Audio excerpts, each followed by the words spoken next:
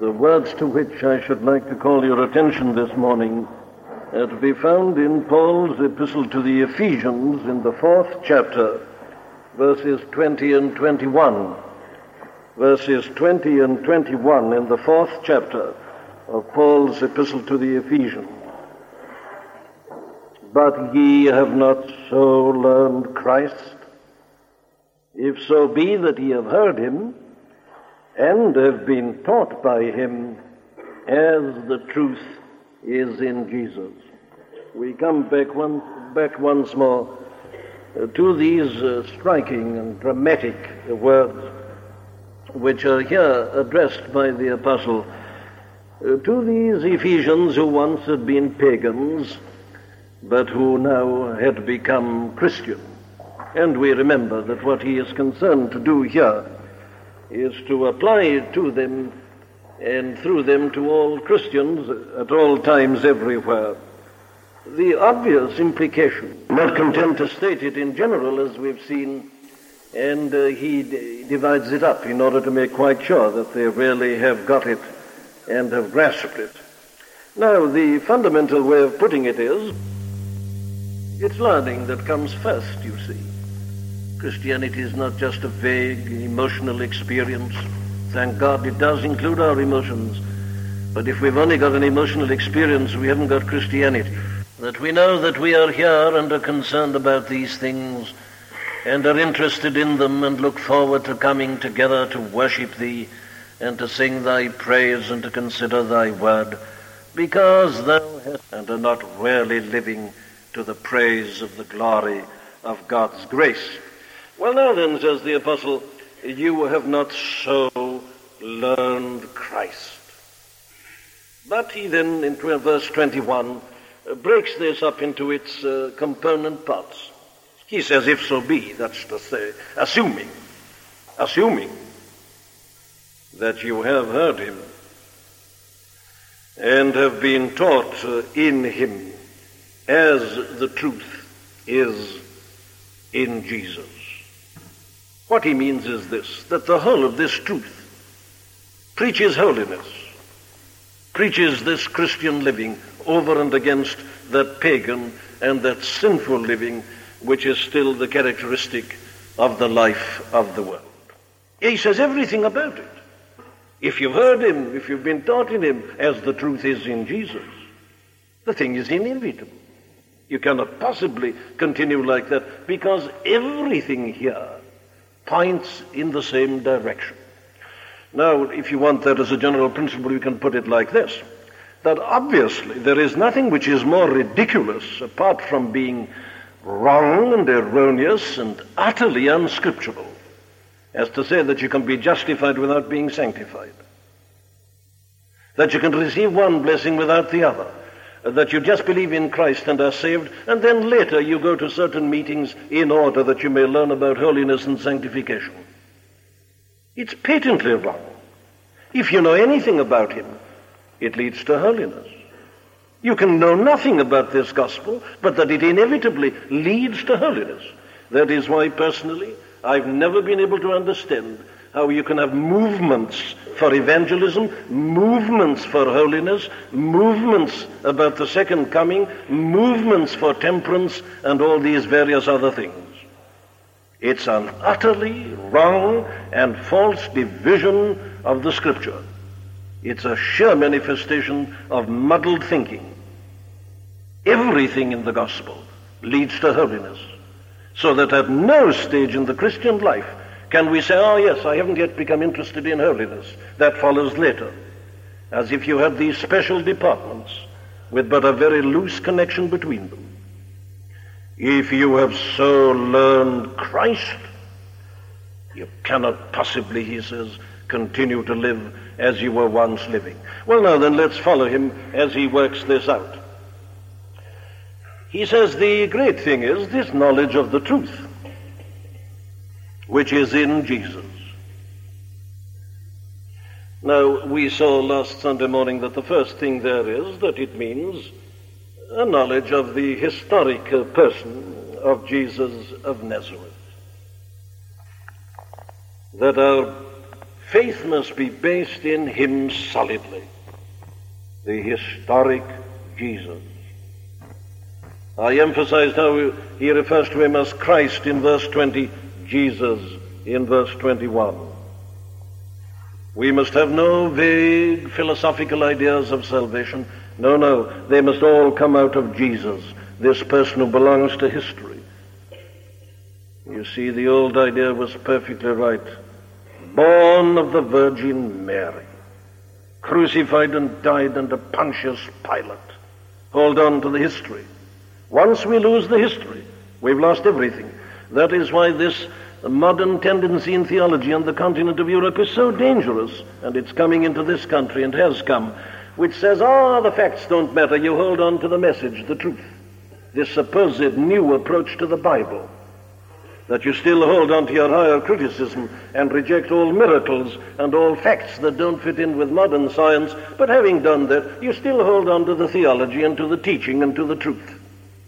That surely is of the devil, because it's all in Jesus, the historical person. Very well, we've seen that, but we must press on. Now, the truth that we also saw is in him alone. The gospel is exclusive. And any man who objects to the exclusive character of the gospel is again denying it. There is none other name under heaven given amongst men whereby we must be saved.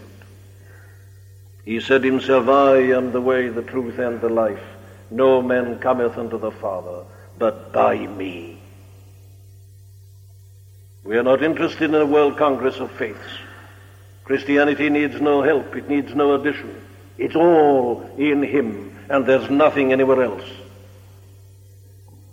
It's exclusively in him, Jesus, this person who belongs to history.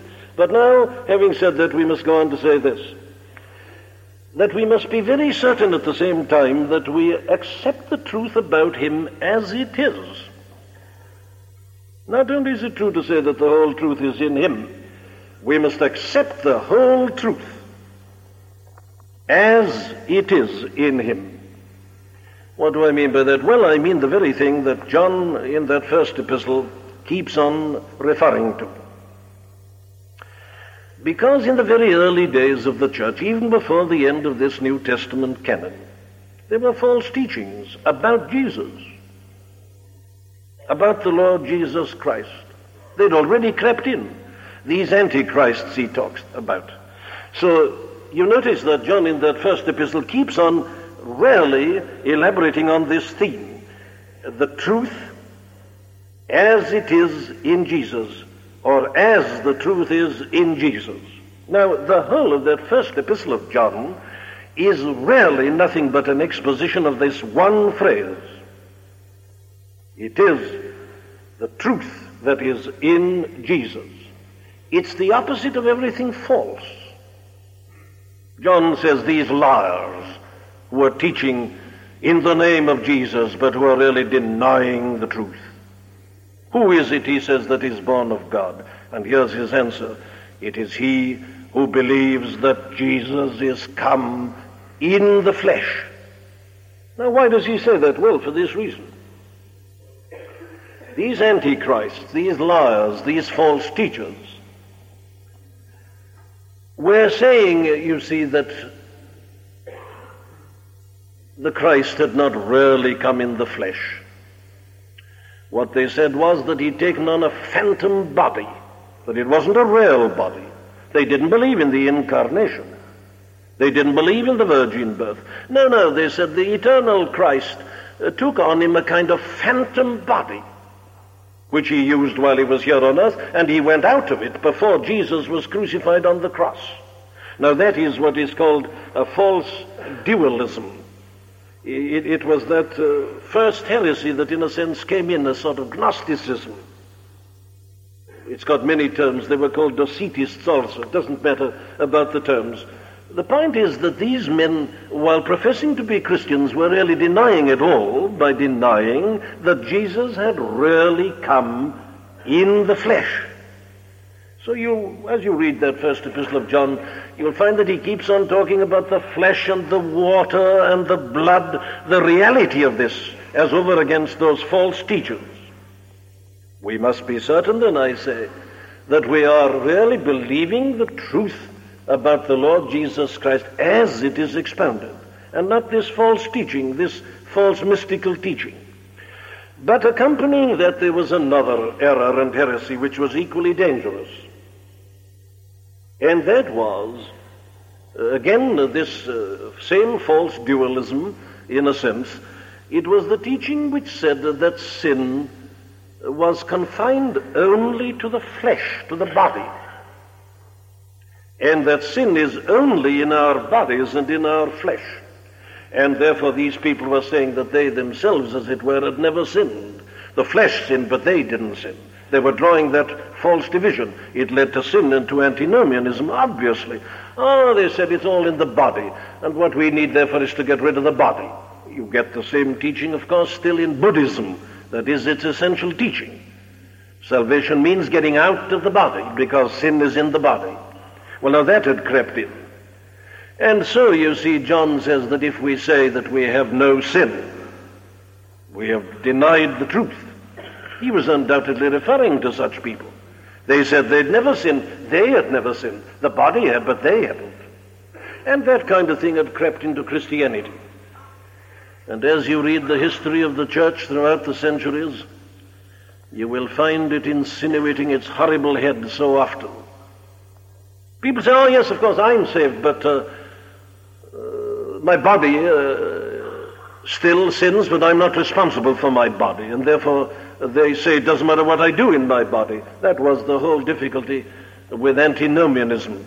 It's the sin referred to in the book of Revelation as the sin of the Nicolaitans. You remember reading of it in the 3rd chapter of Revelation. That was the kind of teaching. Well, now says John, no, that's lie, that's an error, that's heresy. Turn your back on that. Paul puts it here in the same way. He says, the truth is in Jesus. And what is in Jesus is always truth. It isn't that sort of lie.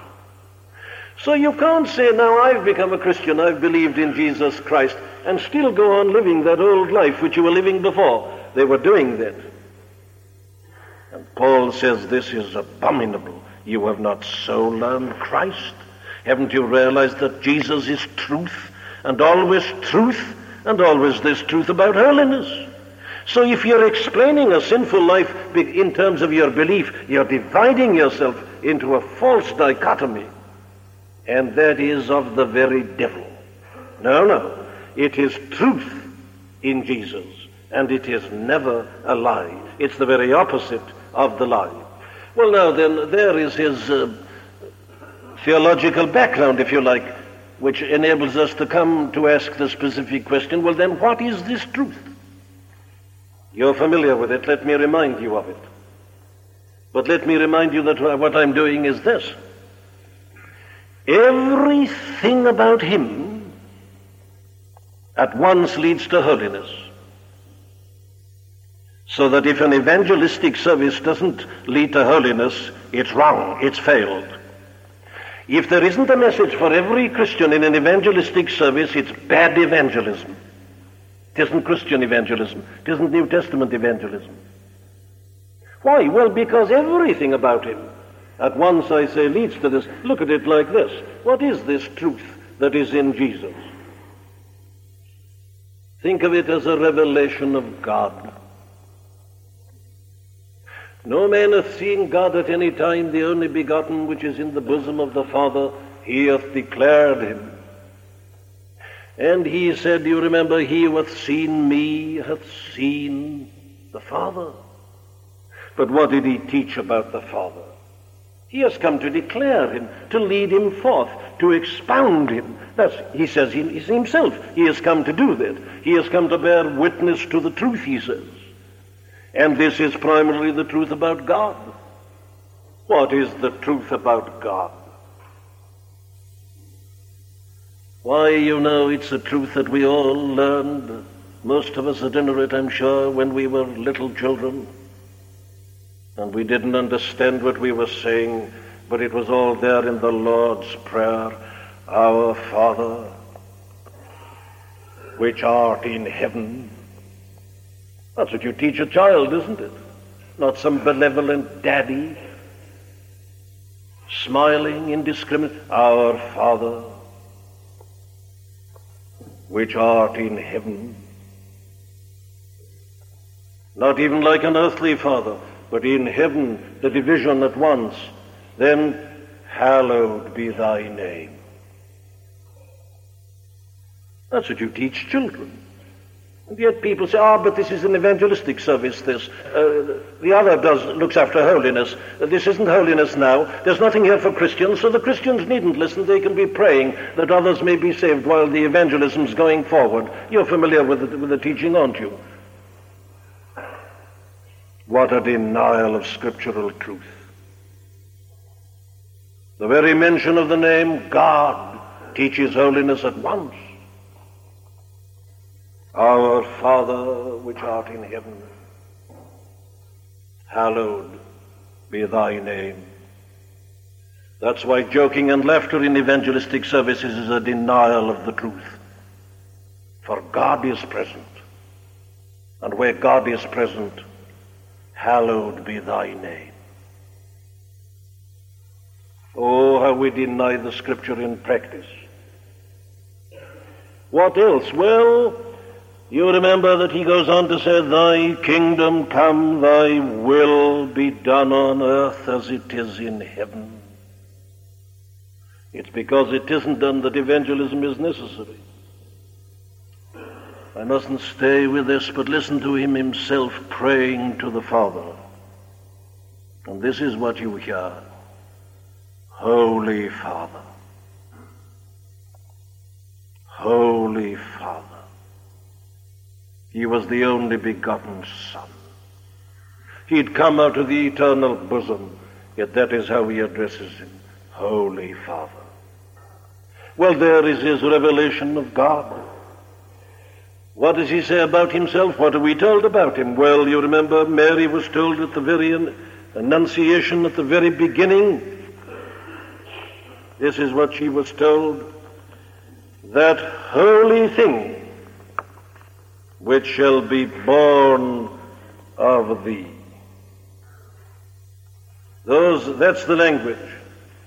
Therefore also that holy thing which shall be born of thee shall be called the Son of God. You see, the virgin birth pronounces it. He wasn't born out of natural wedlock.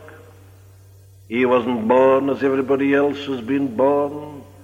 No, Mary is told the Holy Ghost shall come upon thee, and the power of the highest shall overshadow thee. There was need of a cleansing process. He hadn't a sinful human nature. The human nature was cleansed for him. It was perfect. His very birth is holy, so that you can't mention his name without at once realizing that you're directed to holiness and to this new type of life. This holy thing that shall be born of thee. And then you follow his life. You see how separate it was, how unusual, so that he's able to say at the end, who accuseth me of sin? Again he says, the prince of this world cometh and findeth nothing in me.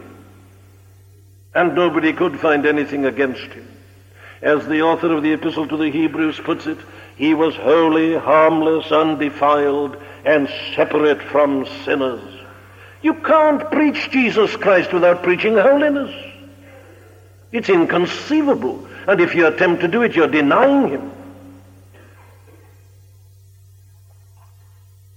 You can't separate the message from the person in any sense. Or you simply say, but people are not interested in Jesus Christ, but they want peace or happiness or comfort or something. Well, if they're going to get it in him, they've got to face him, and he is holy, harmless, and undefiled, separate from sinners. You can't preach Jesus Christ without preaching holiness in any shape or form. And then take his teaching. What is his teaching? Well, there it is, Sermon on the Mount. That is his teaching. Blessed are the poor in spirit. Blessed are they that mourn. Oh, they say, come to Christ. Don't worry about repentance now. That'll come afterwards. He starts with it. Blessed are the poor in spirit, who realize how hopeless they are, how weak they are. Blessed are they that mourn, who are conscious of their sinfulness. Blessed are they that do hunger and thirst after righteousness. Blessed are the pure in heart, for they shall see God. It's everywhere.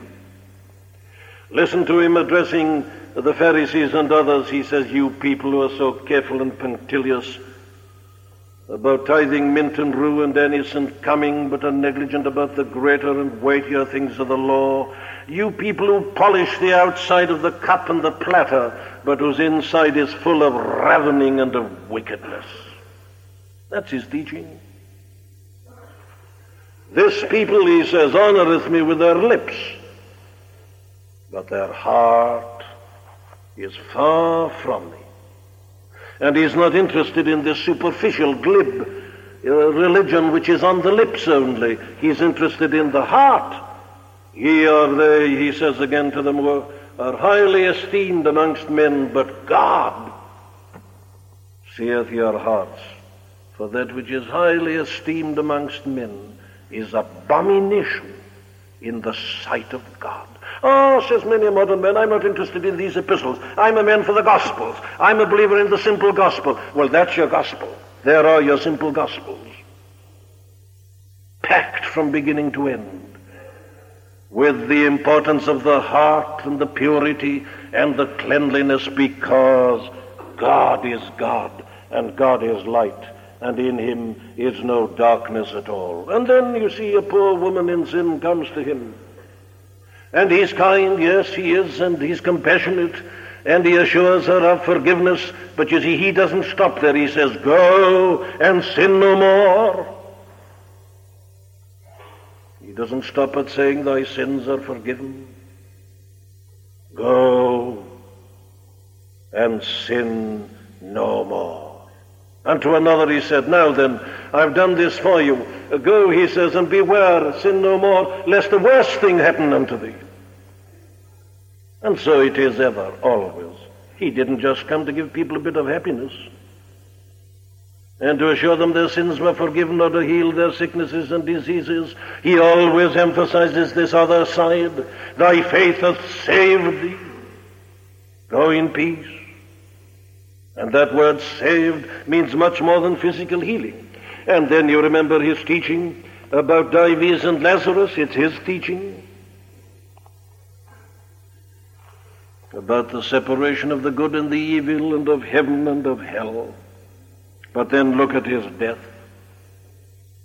Why does he say that he must go to Jerusalem?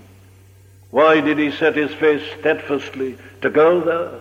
He knew what was happening. He talks about that fox Herod. He knew all about the plotting. He knew all about the machinations of his enemies. And yet he goes, he set his face steadfastly to go to Jerusalem. Why? Well, he tells us everywhere. He has come to give his life a ransom for many.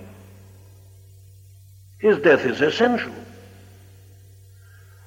And his death is essential because of the sinfulness of sin and the holiness of God. No other reason. That's why it's essential. So if you preach the death of Christ and say, I'm an evangelist, well, how can you without preaching holiness? The truth that is in Jesus all along is a condemnation of the life of sin. It shows the enormity of sin. That is why his death was absolutely essential. There is nothing, in a sense, that so preaches holiness as the cross on Calvary's hill. It is because God is holy, because God is just and righteous, that had to happen. It would involve a contradiction in the being and the nature of God to have forgiven sin without punishing it. So you can't preach the cross without preaching the holiness, the righteousness, and the justice of God. It is the supreme manifestation of it. And what is the purpose and the object of his death? Well, the Apostle Paul, you remember in writing to Titus, in the 2nd chapter, puts it so plainly, who gave himself for us Why? Well, that he might redeem us from all iniquity and separate unto himself a peculiar people, zealous of good works. It's the whole message of the cross.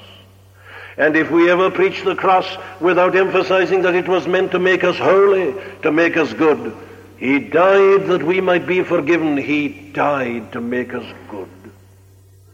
They must never be separated. And then his resurrection preaches the same thing. He rose to justify us, to say that God and his holy law were satisfied. He rose in order to present us to God, to present himself for us and then to present us. He's seated at the right hand of God, what doing? Ever living to make intercession for us. The whole process is meant to this one end, and then you come to the final great doctrine in these acts of salvation, the sending of the Holy Spirit. What's the work of the Holy Spirit? Well, we needn't ask, need we? It is to sanctify us. It is to prepare us for the glory that is awaiting us. The whole object, every part and section of salvation is to deliver us from a life of sin and from Satan and evil, and to deliver us to God, and to separate us, that's the meaning, to separate us, to take us from there and put us here. We are God's people and no longer people belonging to the world. That's the whole truth. And everywhere you see, it is about holiness. So it's not surprising that the apostle puts it like this, but you, he says, have not so learned Christ that you can go on there and say, I believe in Christ, and still go on as you were. If so be, assuming that you really have heard him and have been taught by him as the truth is in Jesus.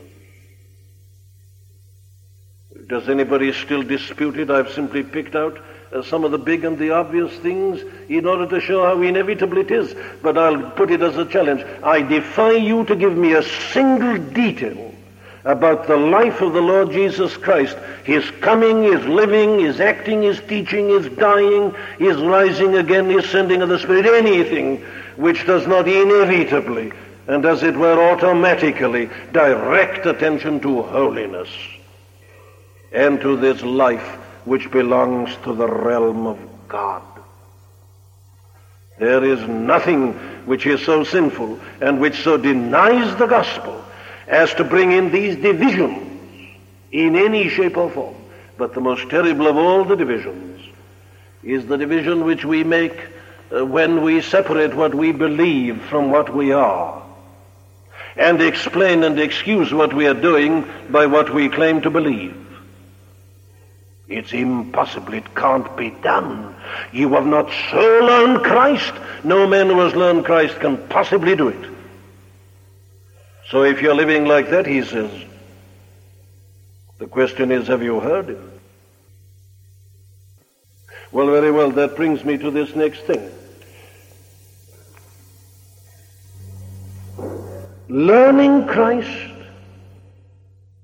knowing the truth that is in Jesus, depends upon two things. And they're very simple and they're very practical, but they're very profound. The first is this, to hear him. If so be that you have heard him. What does he mean by that? Well, he obviously doesn't mean to say, if you Ephesians really did hear the Lord Jesus Christ preaching, because he knew perfectly well that they hadn't heard him. These had never been in Palestine, they'd never seen the Lord Jesus, they'd never heard his message as such from his own lips at all. And the apostle didn't expect them ever to have heard him. It doesn't mean that. These were pagans, Gentiles, far away from Jerusalem and from Palestine. So it doesn't mean that. It means this, that you've heard the message. They probably had not heard any of the apostles apart from Paul himself. So by learning Christ and hearing him means hearing his message. You see, Paul says, I am an ambassador for Christ. So that as you hear me, you're hearing him. The ambassador speaks for the king, the head of the country. And so Paul is an ambassador. We beseech you in Christ's stead, be ye reconciled to God. So hearing the apostle is hearing Christ. It always means hearing the message. So let's get rid of that notion. Well, then what does this word hearing mean? And once more, the negatives are tremendously important. It's a very strong word, this. If so be that you have heard him. In other words, there's a difference between listening and hearing.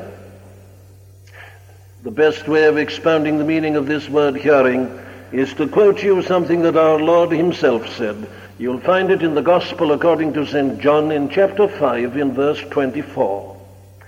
Verily, verily, I say unto you, he that heareth my word and believeth on him that sent me shall not come into condemnation, but is passed from death unto life. Do you notice it? He that heareth my word. Now, these people he was preaching to had actually listened to him. He'd been preaching to them before. They'd heard him in Jerusalem. Yes, they'd listened, but they hadn't heard. He that heareth my word and believeth on him that sent me shall not come into condemnation. Hearing is a tremendous thing.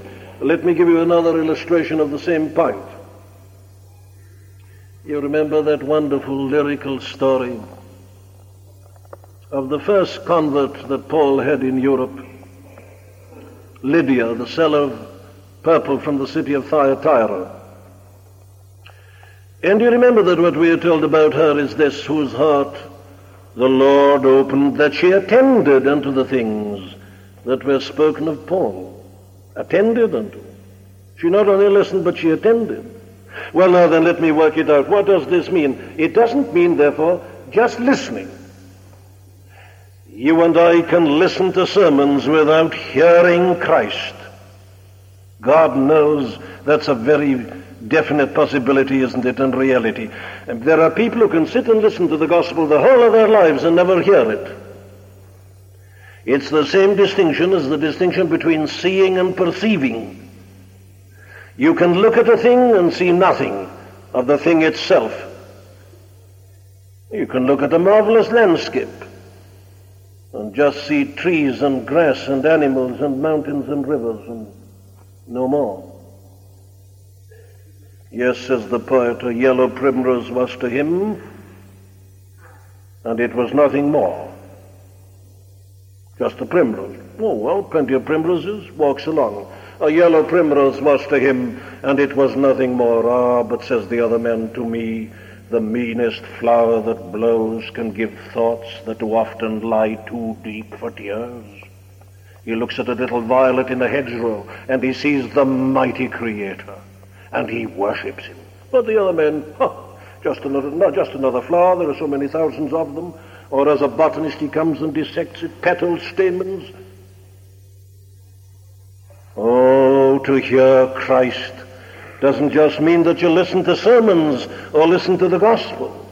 Do you know, it doesn't even mean enjoying them. You can enjoy preaching and still not hear Christ. If a man is a preacher worthy of his salt, you ought to enjoy his preaching. But there's a danger even there. You know, you can enjoy the preaching and not hear Christ. It doesn't even mean simply being aware of what is said. We can be aware of what is said in the gospel and still not hear Christ. It's possible for a man to take this up intellectually. There's nothing to stop him. And if he's got a real intellect, he can divide up the books of the Scripture perfectly easily. He's got it all in lists. But he's never heard Christ. He can tell him, I'll tell you the contents of the epistle to the Ephesians. He can do it in 5 minutes. He's never heard Christ. An intellectual knowledge, an awareness is not enough. Indeed, I go further, that even accepting the truth with the intellect alone is not hearing Christ. What is it then? Well, hearing Christ is that all that has taken place, but that beyond it, you believe it to be the truth. You understand what it says. You understand what it implies even. You're not taking it just on the surface in a detached manner. The Scripture says, whosoever believeth in him shall not perish but have everlasting life. Do you believe? Yes, I believe. Very well. You're all right. You're through. Came through. That's not hearing Christ. Hearing Christ, I say, is understanding it itself and all its implications, what it all is directed and to what it all means. It means this anointing, this unction that the Holy Ghost gives, that gives us a spiritual apprehension. It isn't a glib and facile believism.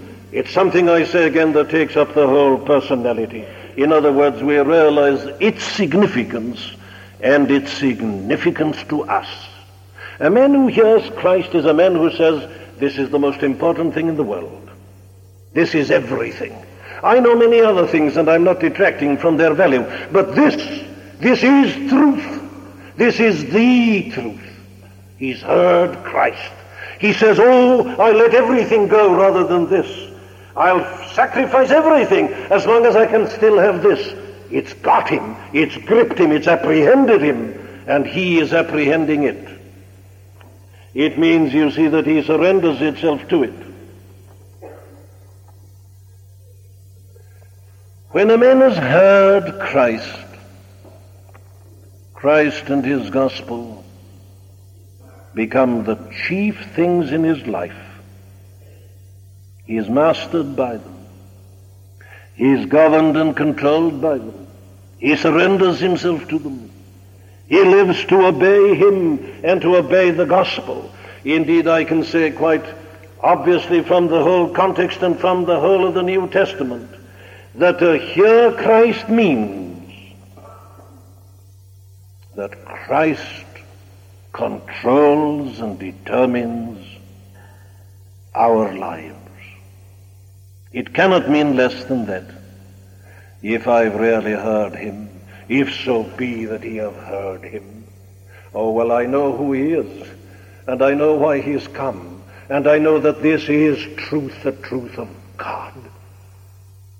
Well, this must be first and supreme in my life. That's what is meant by hearing him, and that's the first condition, but let me say just a word about the second condition. If so be that ye have heard him and have been taught by him, I read here in the Authorized, but it should be, if so be that ye have heard him and have been taught in him. Taught in him. Now that's a very important difference, isn't it? A very important change. It's a pity that the Authorized is wrong at this point. And have been taught, says Paul, in him. What does it mean? Well, it doesn't just mean taught in the doctrine concerning him, because he's already said that. This is an addition. This means this, that we have been taught in union with him. In other words, this teaching about which he's speaking is not a detached kind of teaching. To hear Christ and to be taught in Christ means that you're no longer an outsider, you are in Christ. That is why this kind of teaching is so different from every kind of teaching in the world. Men can lecture to you on history or on poetry or on science or anything else, and of course the whole time there is this detachment, not only as between the people who are listening and the one who's speaking, but between those who are listening and even believing what is taught and the truth itself. You're not in it. But here, you can't listen and remain outside. If you've heard Christ, you're in Christ, and so you're learning from the inside. This is a tremendous thing. Of course, we've already been dealing with it. The apostle introduced this, you know, at the end of the first chapter. He prays for these Ephesians that the eyes of their understanding may be enlightened. He prays that God, the Father of our Lord Jesus Christ, the Father of glory, may give unto you the spirit of wisdom and revelation in the knowledge of him, The eyes of your understanding being enlightened, what for? Well, that you may know what is the hope of his calling, and what the riches of the glory of his inheritance in the saints, and what is the exceeding greatness of his power to usward that believe. Well, what about us? Where are we? Well, here it is. That believe in him according to the working of his mighty power, which he wrought in Christ when he raised him from the dead and set him at his own right hand in the heavenly places, far above all principality and power and might and dominion and every name that is named, not only in this world but also in that which is to come, and hath put all things under his feet, and gave him to be the head over all things to the church, which is his body, the fullness of him that filleth all in all. And you remember we've been there in the 4th chapter, and what's he been telling us? Well, he's been telling us that we are in Christ, in the body. Do you remember these tremendous statements? From whom the whole body, fitly joined together and compacted by that which every joint supplieth, according to the effectual working in the measure of every part, maketh increase of the body unto the edifying of itself in love. And his prayer is that we all may grow up into him in all things, which is the head. What's it mean? It means this: that we are being taught in Christ. The life of Christ is in us. It's not theory, this. This is a life-giving teaching. It's a life-imparting teaching. And if I'm preaching in the Spirit as I pray God I am, well, then I'm not only uttering words to you, I'm imparting life to you. I'm being used of God as the channel of the Spirit, and my words bring life and not merely knowledge. Do you accept that distinction? You know, I'm almost afraid sometimes of those of you who take notes, that you may just be getting the words and not the Spirit. I'm not saying you shouldn't take notes, but I do warn you to be careful. Much more important than the words is the Spirit, the life. In Christ we are being taught and built up in him, so that in a sense, though you may forget the words, you will have received the life, and you go out aware of the life of God, as it were, pulsating within you. You see, it's all the result of the indwelling of the Holy Spirit within us, and these bands of supply, you remember, by which we saw that the nourishment comes from the head, and to every part, it doesn't matter how small it is. Well, now then, says the apostle, if you really have heard Christ and have been taught in him, well, you can't possibly go on living over there, because I've taught you already, he says, that you're parts of the body of Christ. You are members, as he'll say in the next chapter, of his flesh and of his bones. And his life comes percolating right through the bands of supply to you. And if that life is in you, how can you go on living like that? Ye have not so learned Christ. That's the argument. Shall I sum it up then as I close in this way? To hear Christ and to be taught in him means that I have learned that God has so loved me that at a given point in time he sent his only begotten Son into this world, out of eternity, into the Virgin's womb.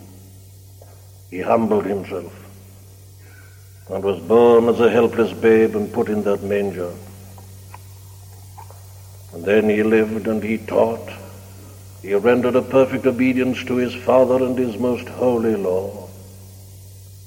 And then, though he may have commanded 12 legions of angels and have returned to heaven without any difficulty at all, he deliberately went to the cross and suffered the shame and the spitting and the indignity of it all. Why? To bear my sins, to receive my punishment, to suffer the penalty that my guilt had deserved. Oh, but infinitely more important, to deliver me from the bondage of sin and of Satan, to separate me unto himself, and to make of me a man zealous of good works, delighting in holiness. He returned to heaven, and he sent out the Holy Spirit on the day of Pentecost. Why did he do this? Well, that I might have the assurance of it all, and the joy and the power. He has given me a new life and a new nature. He has joined me unto himself. I'm a member of his mystical body. I'm a child of God. I'm an heir of heaven. That's what knowing Christ means, learning him, hearing him, being taught in him.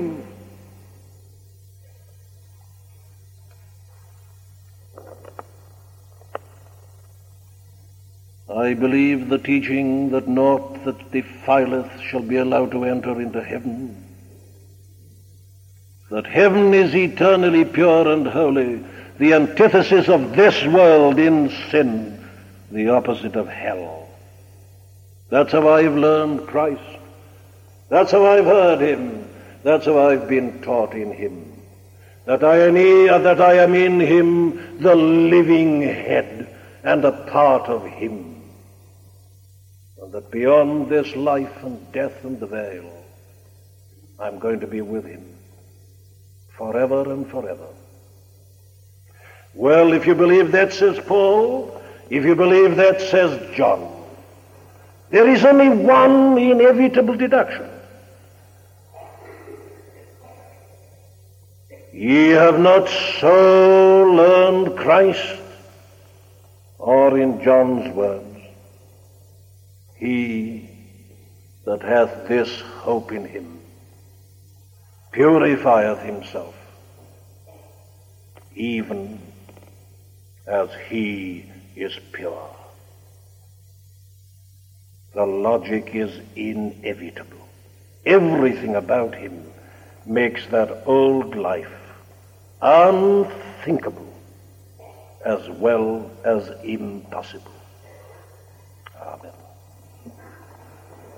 We do hope that you've been helped by the preaching of Dr. Martyn Lloyd-Jones.